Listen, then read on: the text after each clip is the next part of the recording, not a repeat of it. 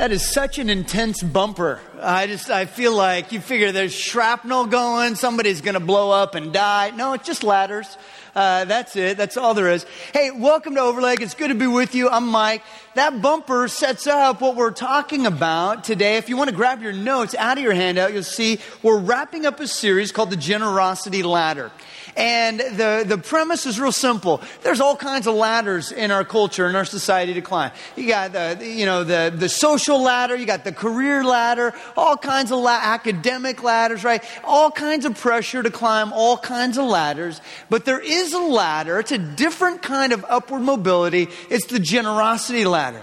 And we've been taking the last couple of weeks to unpack what that looks like, how that sort of impacts our lives. And actually, I hope as you've been tracking with us, you recognize that this idea of generosity, it really is far more foundational in our faith life than we would care to admit, right? We recognize that it really does have something significant, something foundational for us in terms of how we view God and how we view the world, what our faith journey is all about. So just a quick recap. We've been talking about the different places that you can be in regards to the generosity ladder.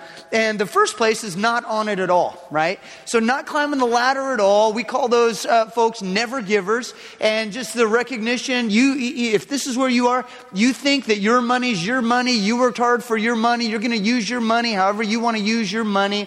And if you're not on the ladder, the recognition is that's a place of financial stress.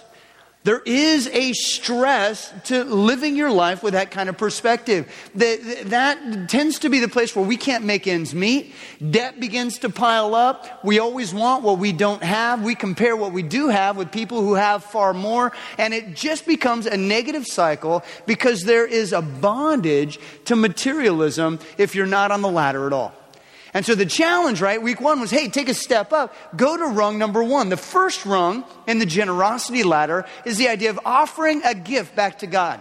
Any gift, any size, you're offering a gift back to God based on the gifts that He has given you. And it begins to get our mind in this perspective that maybe that's not our money, maybe it's God's money. Maybe we don't own anything, but we are just managers or stewards of what God gives us to take care of for a while. So it begins to change our perspective. We talked last week about taking the next step, climbing to rung number 2, which we call the obedience level giving, right? And this, the Bible talks about as a tithe. Tithe is a mathematical term, just means 10%. So based on income, 10% of income, you go to the Old Testament in the Bible, you go all the way through. Even in the New Testament, Jesus talks about the tithe. Yeah, you should tithe, he says. So this is that obedience level that, hey, we call this financial faithfulness, right? That we would be faithful to God's perspective. And again, we offer the first 10% back to God. It changes our mind. Changes our perspective on money, on stewardship. And today I get to talk about the most fun rung of all. This is rung number 3. And this is that peak level giving, that generosity as a lifestyle kind of a giving, the recognition, I don't own anything. It's all God's. I want to offer it all to Him and whatever He wants to do with it, that's fine with me. And there's a lot of fun there. There's a lot of freedom. And we talked about this idea of being at the top of the ladder as pinnacle level living, that this is an amazing place to be, financial peace, where you don't have the stress of money, where you really are content with where you are, with what God's brought in your life. You're always giving thanks for the blessings that He's given you. This is an amazing place to be. Some of you are like, you know what, it's a rickety place on the top of the ladder. That, you should never stand on the top of the ladder, Mike. Haven't you read the warnings? And here's the deal. This is where God meets you. This is where there's great freedom. This is where there is an incredible view of what life is like and what our faith can be like when we trust God with everything.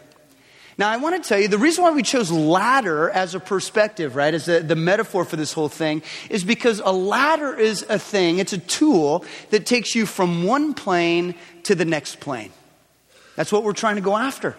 A ladder is a tool that recognizes that things that are out of reach become instantly in reach if you climb the ladder. That's what we want to go after. And I know for many of us, this has really been a challenging kind of a series. We don't like to talk about money. Money is always tight. Money's difficult. Our hearts are kind of wrapped up in this thing. So I recognize that this has been difficult. I read a story from a guy named Eugene Peterson. And he's this incredible pastor. He's an author. He actually transcribed the Bible from Hebrew and from Greek into English. It's a paraphrase, but you might know it as the Message paraphrase of the Bible. He's a sharp guy. And this is a story that he tells about watching a mother bird teach her baby birds to fly. Okay? This is what he says. The adult swallow got alongside the chicks and started shoving them out toward the end of the branch. Pushing, pushing, pushing. Some of you feel like that's what I've been doing in this series, by the way. Pushing, pushing, pushing, right? Then it says, the end one fell off. Somewhere between the branch and the water below, the wings started working. The fledgling was off on his own. Then the second one. The third one, however, was not to be bullied. At the last possible moment, his grip on the branch loosened just enough so that he swung downward, then tightened again, bulldog tenacious. The parent pecked at the desperately clinging talons until it was more painful for the chick to hang on than risk the insecurities of flying. The grip was released and the wings began pumping. The mature swallow knew what the chick did not, that it would fly, that there was no danger in making it do what it was designed to do. Birds have feet and can walk. Birds have talons and can grasp a branch securely. They can walk, they can cling, but flying is their characteristic activity. And not until they fly are they living at their best, gracefully and beautifully. Giving is what we do best. It's the air into which we're born. It's the action that was designed into us before our birth. Some people try desperately to hold on to themselves, to live for self. They look so bedraggled and pathetic doing it, hanging on to the dead branch of selfishness and self-centeredness, afraid to risk themselves on the untried wings of giving.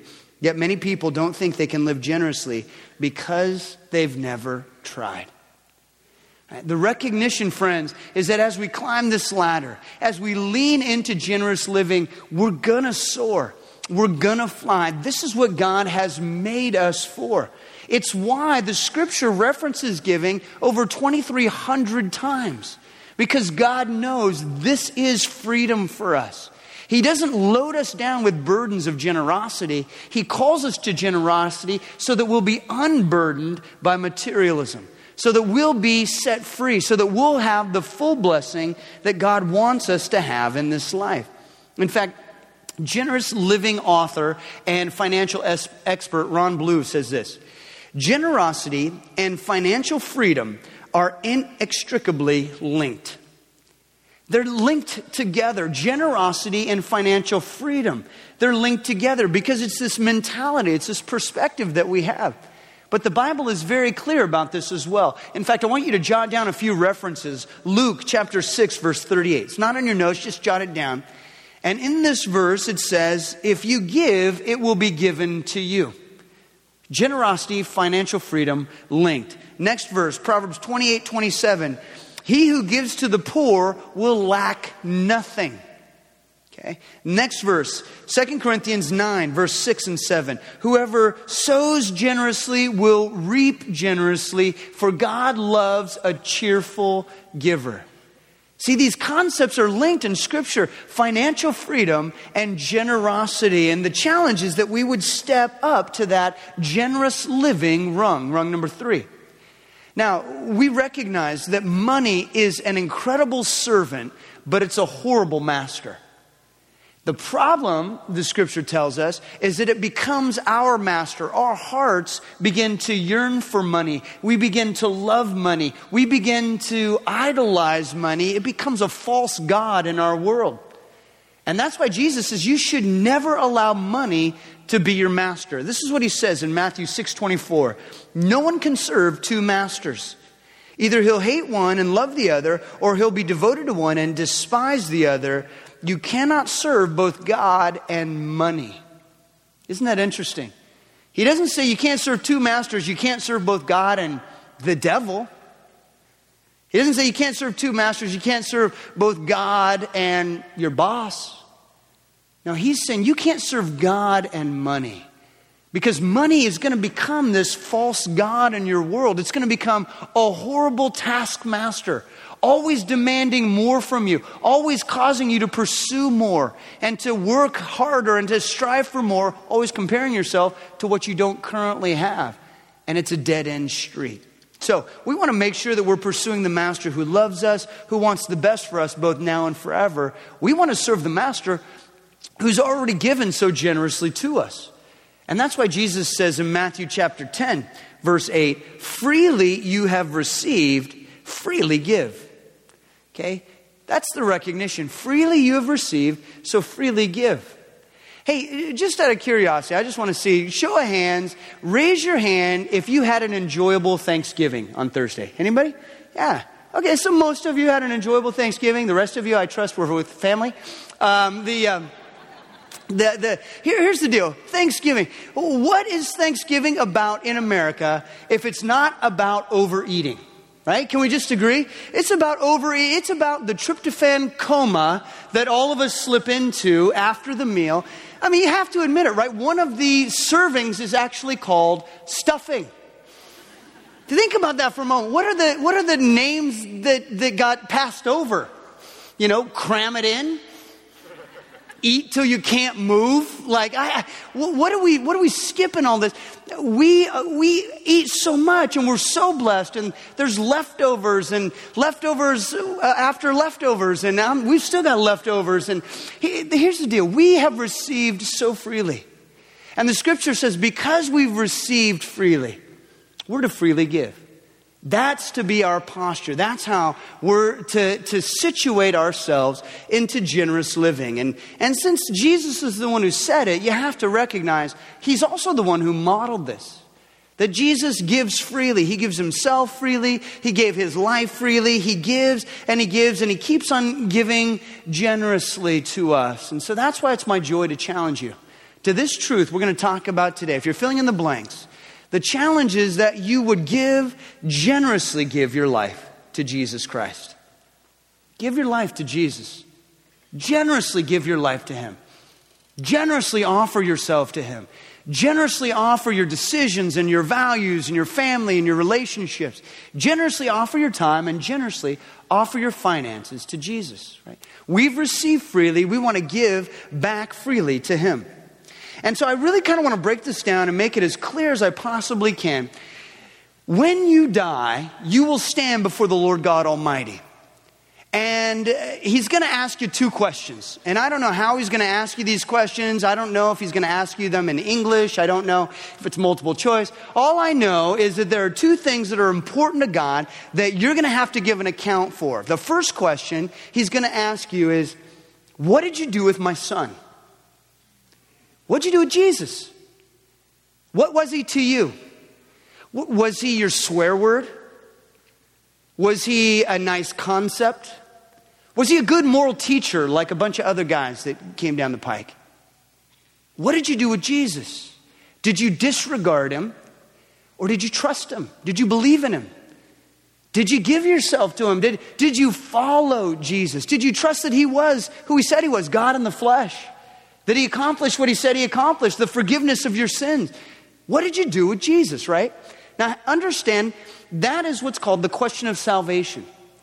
Because the Bible is clear that it's Jesus who provides the doorway to salvation. That when we come to the Father, we come through him. That there's no other name under heaven by which we might be saved other than the name of Jesus. So I really want to make sure, if you never have trusted in Jesus, if you've never placed your faith in him, that you have an opportunity to do that today.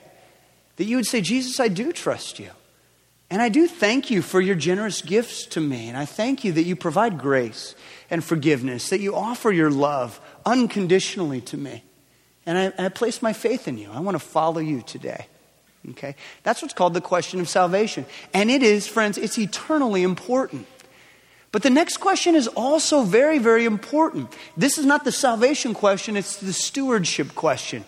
And the question is, well, what did you do with what I gave you? What did you do with the time that I gave you? What did you do with the gifts that I gave you, the talents that I placed within you? What did you do with the opportunities that I came? You know, you're living in America, I gave you all these resources, right? Gave you all these chances to do all kinds of great stuff. What did you do with what I gave you? See, that's the stewardship issue, right? We've been given time and talent. We've been given treasure, and we're going to have to give an account for how we stewarded those things. Are we using them for our selfishness? Are we using them just to further our own comfort or convenience? Or are we offering them to God for His glory? See, God cares about both of these issues. God, He wants us to make the right choice with how we respond to His Son, and He wants us to make the right choice with how we steward our resources. See, God's watching. Look what Jesus says in Matthew 6. He says, give your gifts in private, right? Not for show among your friends, but give them in private, and your Father who sees everything will reward you. See, God is watching how we're using our resources, where our generosity is, and He's looking to reward us for that. The Apostle Paul probably talks more specifically about generosity in a church context than anyone else anywhere in the Scriptures. And if you read through, it's in 2 Corinthians chapter 8, chapter 9. Very specifically, he was walking through how churches respond to this call of generous living. And he's saying in this that there's this group of churches, the Macedonians. And even though they're impoverished, they just can't give enough, right? They're just caught up in this idea of generous living. Now, if you've ever been overseas on a mission trip, you'll know a little bit about what that's like. You go overseas on a mission trip, you want to help out. You want to bless the folks there. You want to serve them. And so often it's an impoverished kind of a community. And you go in, and do you know what you find? They give you their very best. They serve you hand and foot. They offer you everything they have. Even if the meal that they're providing for you is taking their food away for a week, they'll do it. And it's so humbling to realize that here are people who have very, very little, and yet they're far more generous than we are. We go to bless them, we're the ones who get blessed. It's amazing. Paul's talking about that concept here in 2 Corinthians 8. He says, for I testify, these Macedonians, they gave not only what they could afford, but far more. And they did it of their own free will. They begged us again and again for the privilege of sharing in the gift for the believers in Jerusalem. They even did more than we hoped. For their first action, check this out, was to give themselves to the Lord and to us, just as God wanted them to do.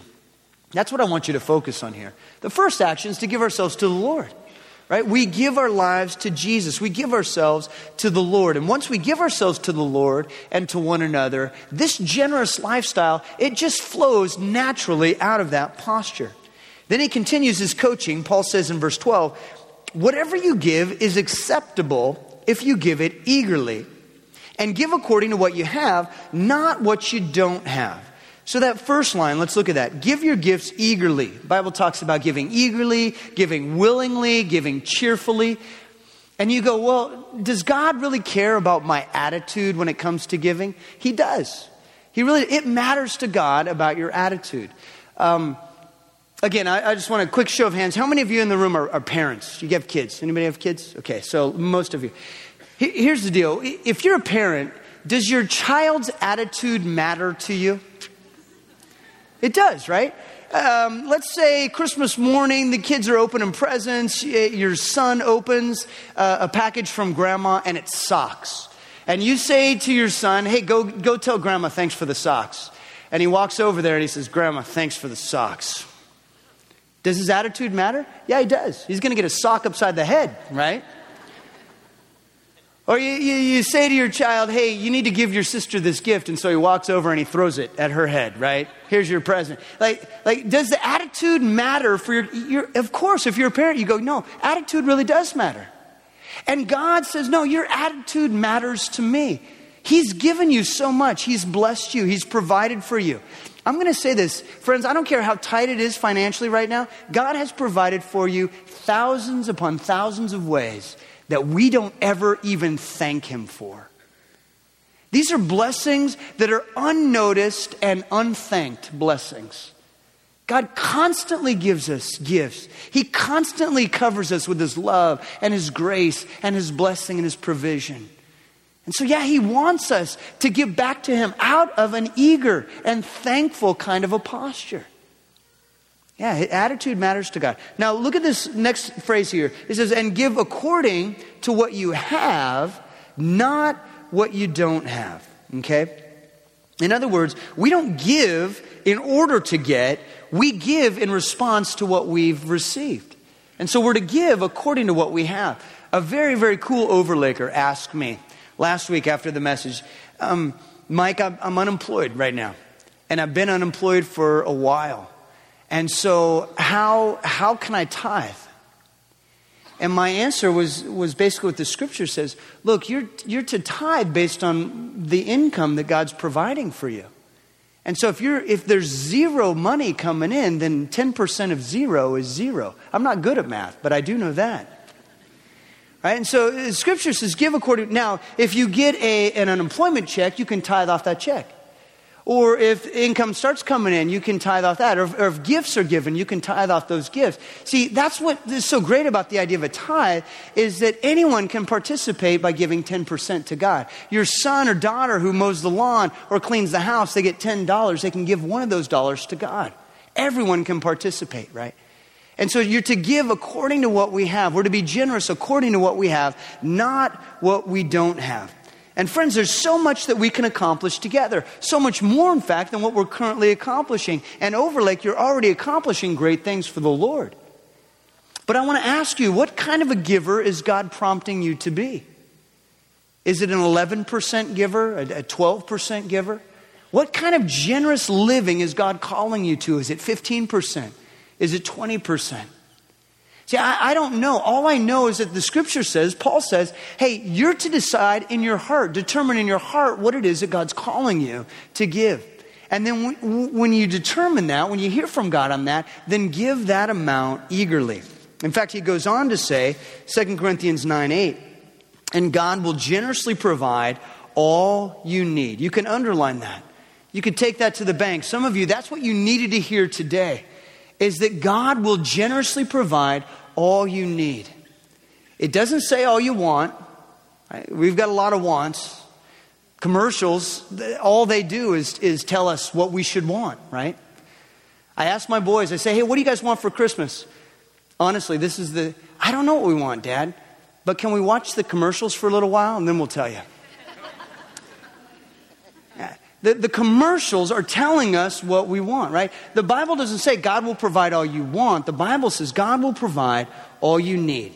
Then you will always have everything you need. And check this out. And plenty left over to share with others. As the scriptures say, they share freely and give generously to the poor. Their good deeds will be remembered forever. He's quoting a psalm.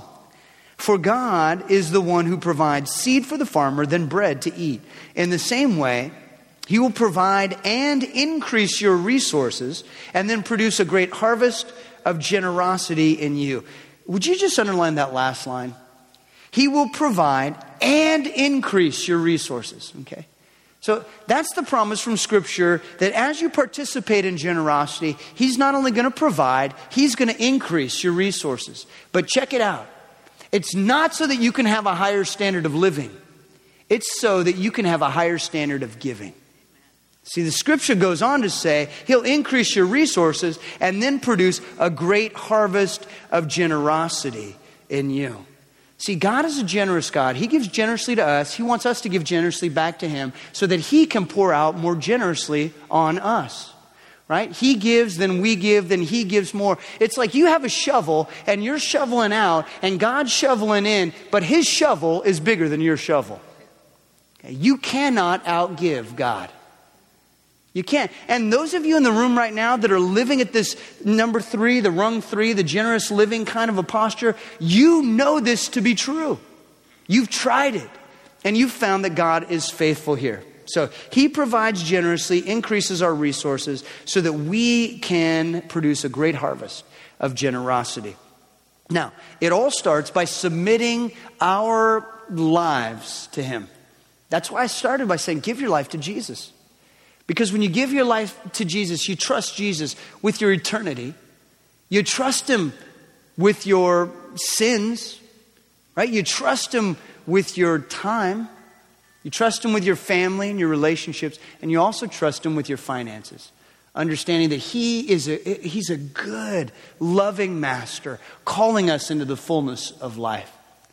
I could talk more and more about this, but I want you to see how it plays itself out in a very cool overlay couple. This is a video with Craig and April Chapman.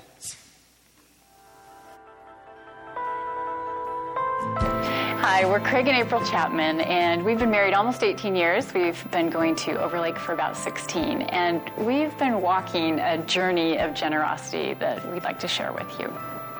We need to begin by saying this really is a journey of generosity. We grew up in families where generosity wasn't modeled. My parents taught me that success was really based upon how much money we made. April was brought up believing that we should look out for number one.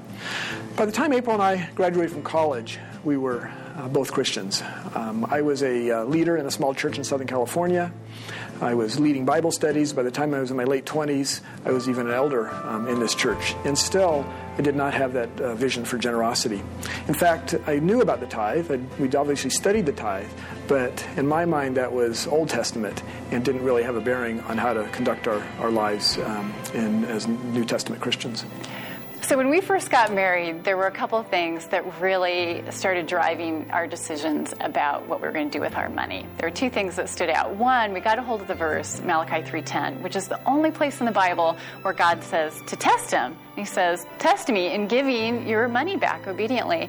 And the verse says, will I not throw open, I love his dramatic language there, I will throw open the floodgates of heaven and will shower you with more blessings. It's an emotional thing because we just can't believe the joy that we've received from this blessing. He says, I will pour out more blessing than you can contain. And we've really seen with just a little bit of obedience and faith in this area that God truly has just blessed us with more joy than we can imagine. But the second thing was Craig read this book about the life of a man named R.G. Letourneau, who was the inventor of the earth-moving equipment. And he started at a very young age increasing his tithe to the Lord each year, increasing the percentage that he gave to the Lord. When he died, he was in his 90s, and he was giving about 95% of his income to the Lord, and he still died a multi-millionaire. So these two things had significant impact on us, and we decided to change what we were doing with our finances. We were in debt at this point when we got married. Through a series of circumstances, we had to take on some debt. We had to borrow all the money to get a deposit for our first home, and here we were. But we decided we were going to start tithing, and we were going to commit to increasing the percentage we were giving to the Lord each year.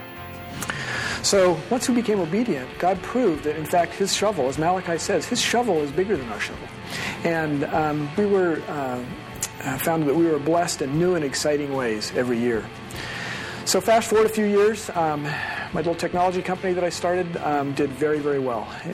And through a series of coincidences, we were blessed financially the company was blessed more financially than we ever imagined it would be, to the point where mid this year, I finally felt that I could personally be released from my day-to-day job at INRIX and get back to focusing on service for God in various different ways. More importantly, though, we followed through with our commitment to giving away half of everything we took out of INRIX. And we were in a position now where we could give away more money than we ever thought we would be able to give away. And we just want to be clear, this is not a story about a prosperity gospel, because prosperity is what God gives to us. And what we've experienced is with generosity, that's what we give back to God. And that's where God promises to bless us. So we found that when we follow God's plan for generosity, when we're obedient in our finances, and we don't worry about looking out for number one, God causes a heart and a mind transformation that provides incredible blessings for joyful living. Yeah, it's pretty powerful. You guys can clap for those guys. They're walking a great road. And it is a journey, and I've talked to Craig a lot. He's talking about how God's had him on a journey, and I know many of you are on the same kind of journey. Where do I go with God on this issue? How will I trust God in this issue? And so he made a decision, he and April made a decision, hey, we're going to trust him. And we're going to begin with a tithe, and we're going to see how far we can push this generosity thing. And you know what? God met them and blessed them. And what is interesting is it's not about the standard of living increase. Now, did you notice it's the standard of giving increase? Because now they're at a place where they're giving 50% of everything away and giving his life full time to serving Jesus Christ. I mean, that's a powerful testimony. So I just want you to understand that this is a mentality that we're going after. What does God call us to do as we climb the generosity ladder? Hebrews 13:5 says, keep your lives free from the love of money and be content with what you have. You notice how he's talking about the love of money. It's not that money's the problem. Our hearts are the problem. That we begin to love money. We begin to crave money. We begin to serve money. We become a slave to money, right? It's the love of money that's the root of all evil. Money's not the problem. Money's just a tool, right? Keep your lives free from the love of money and be content with what you have, because God has said, never will I leave you, never will I forsake you. Now, isn't it interesting? Have you noticed, why would this verse juxtapose those two things? Stay free from the love of money, because God said, never will I leave you. Here's the deal. Where do we put our security? Is our security in money? Is that what it takes for us to be secure? Is that where our trust is? In money, in our 401ks? Right? That was a joke. Did we not laugh? Right? We understand. No, security isn't in money. Money's not our God. Money's not our idol. There's no way money's going to be our master. Instead, God has said, never will I leave you. Never will I forsake you. No, our trust is in God. We trust in him. We walk with him. We serve him. We love him. We're in relationship with him. We're recognizing his provision. We're offering generously back to him. It's God who we serve. And that's where our peace is, even financially. And you can look back through the eons, right? You see, through the history of the world, God has always blessed. God has always provided. God has always proven himself trustworthy. Take the story of ancient Israel, right? I'll point you to Psalm 78:14. Here's what God was providing for his people. Here's what God still provides for us. It says, in the daytime, he led them by a cloud, and all night by a pillar of fire. He split open the rocks in the wilderness to give them water as from a gushing stream. He made streams pour from the rock, making waters flow down like a river. Okay, you look at that passage, you see that God has and always has provided two things. First, guidance. He led them. He showed them where to go. He went before them and guided them. Is there anybody here who needs guidance today? Facing difficult circumstances.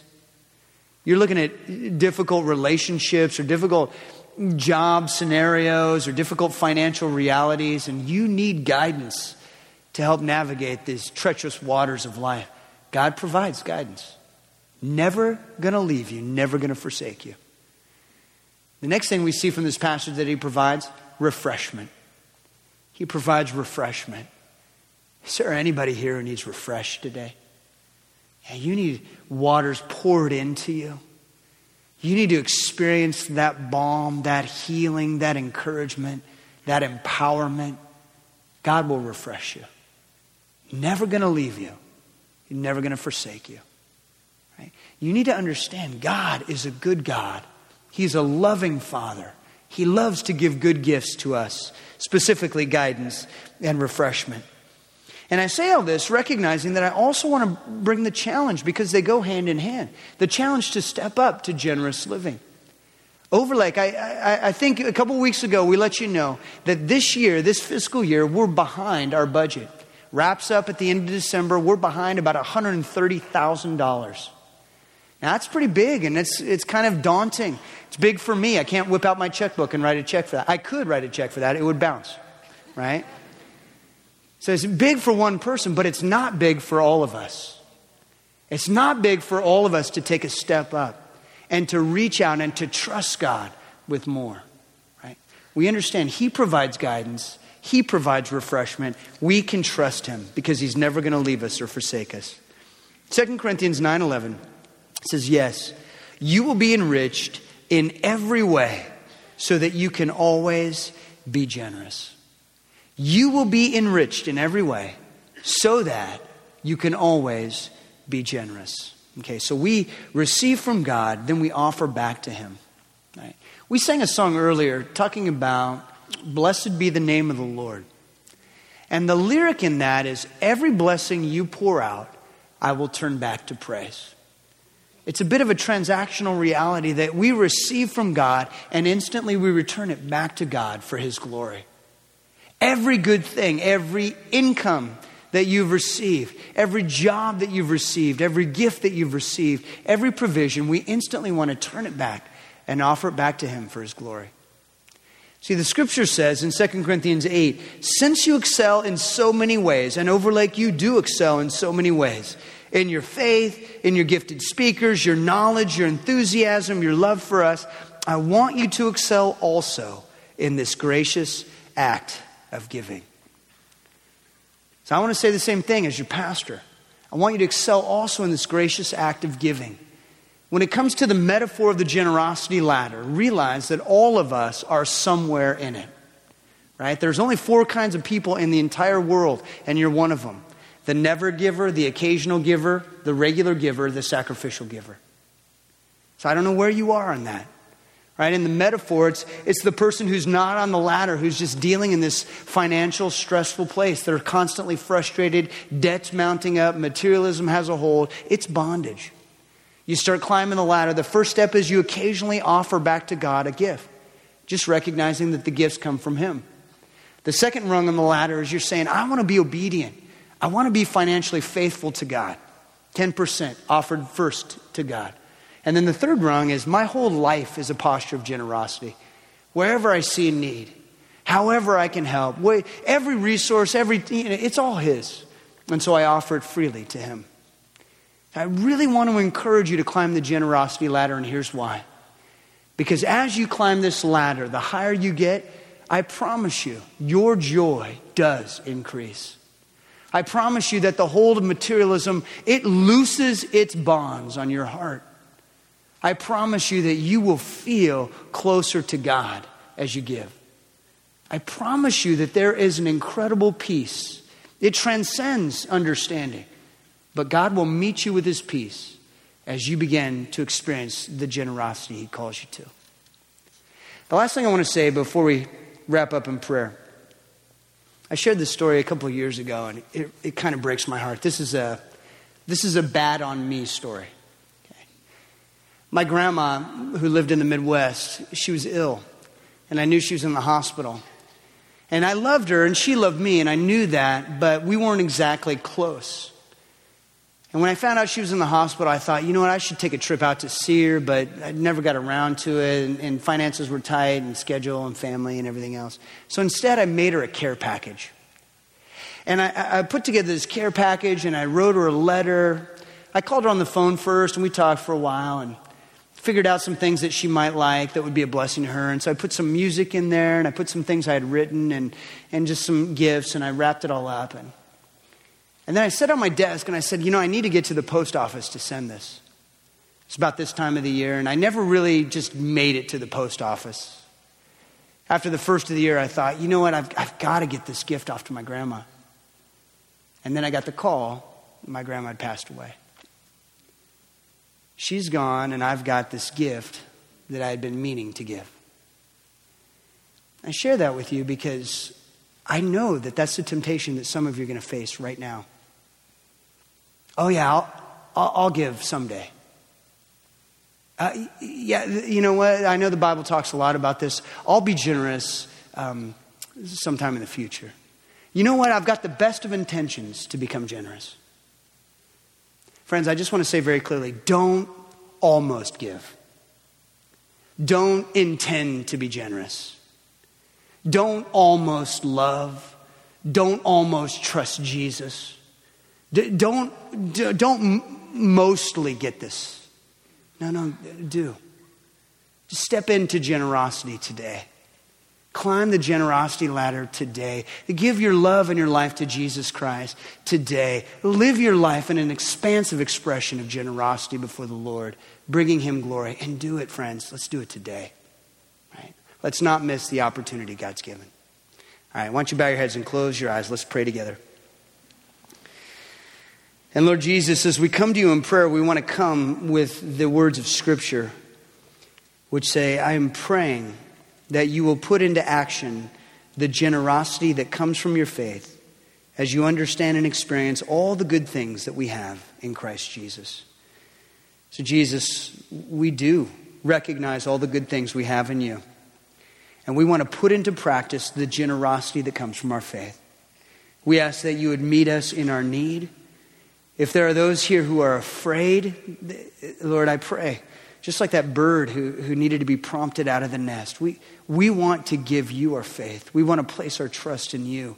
We ask that you would meet us with your courage, that you would let us push through our fear, that you would allow us to live a life that is free, a life that is unfettered and untethered by the bondage of materialism. But we want to give you the glory always in our finances, in our faith, in our values, in our time decisions, in all things.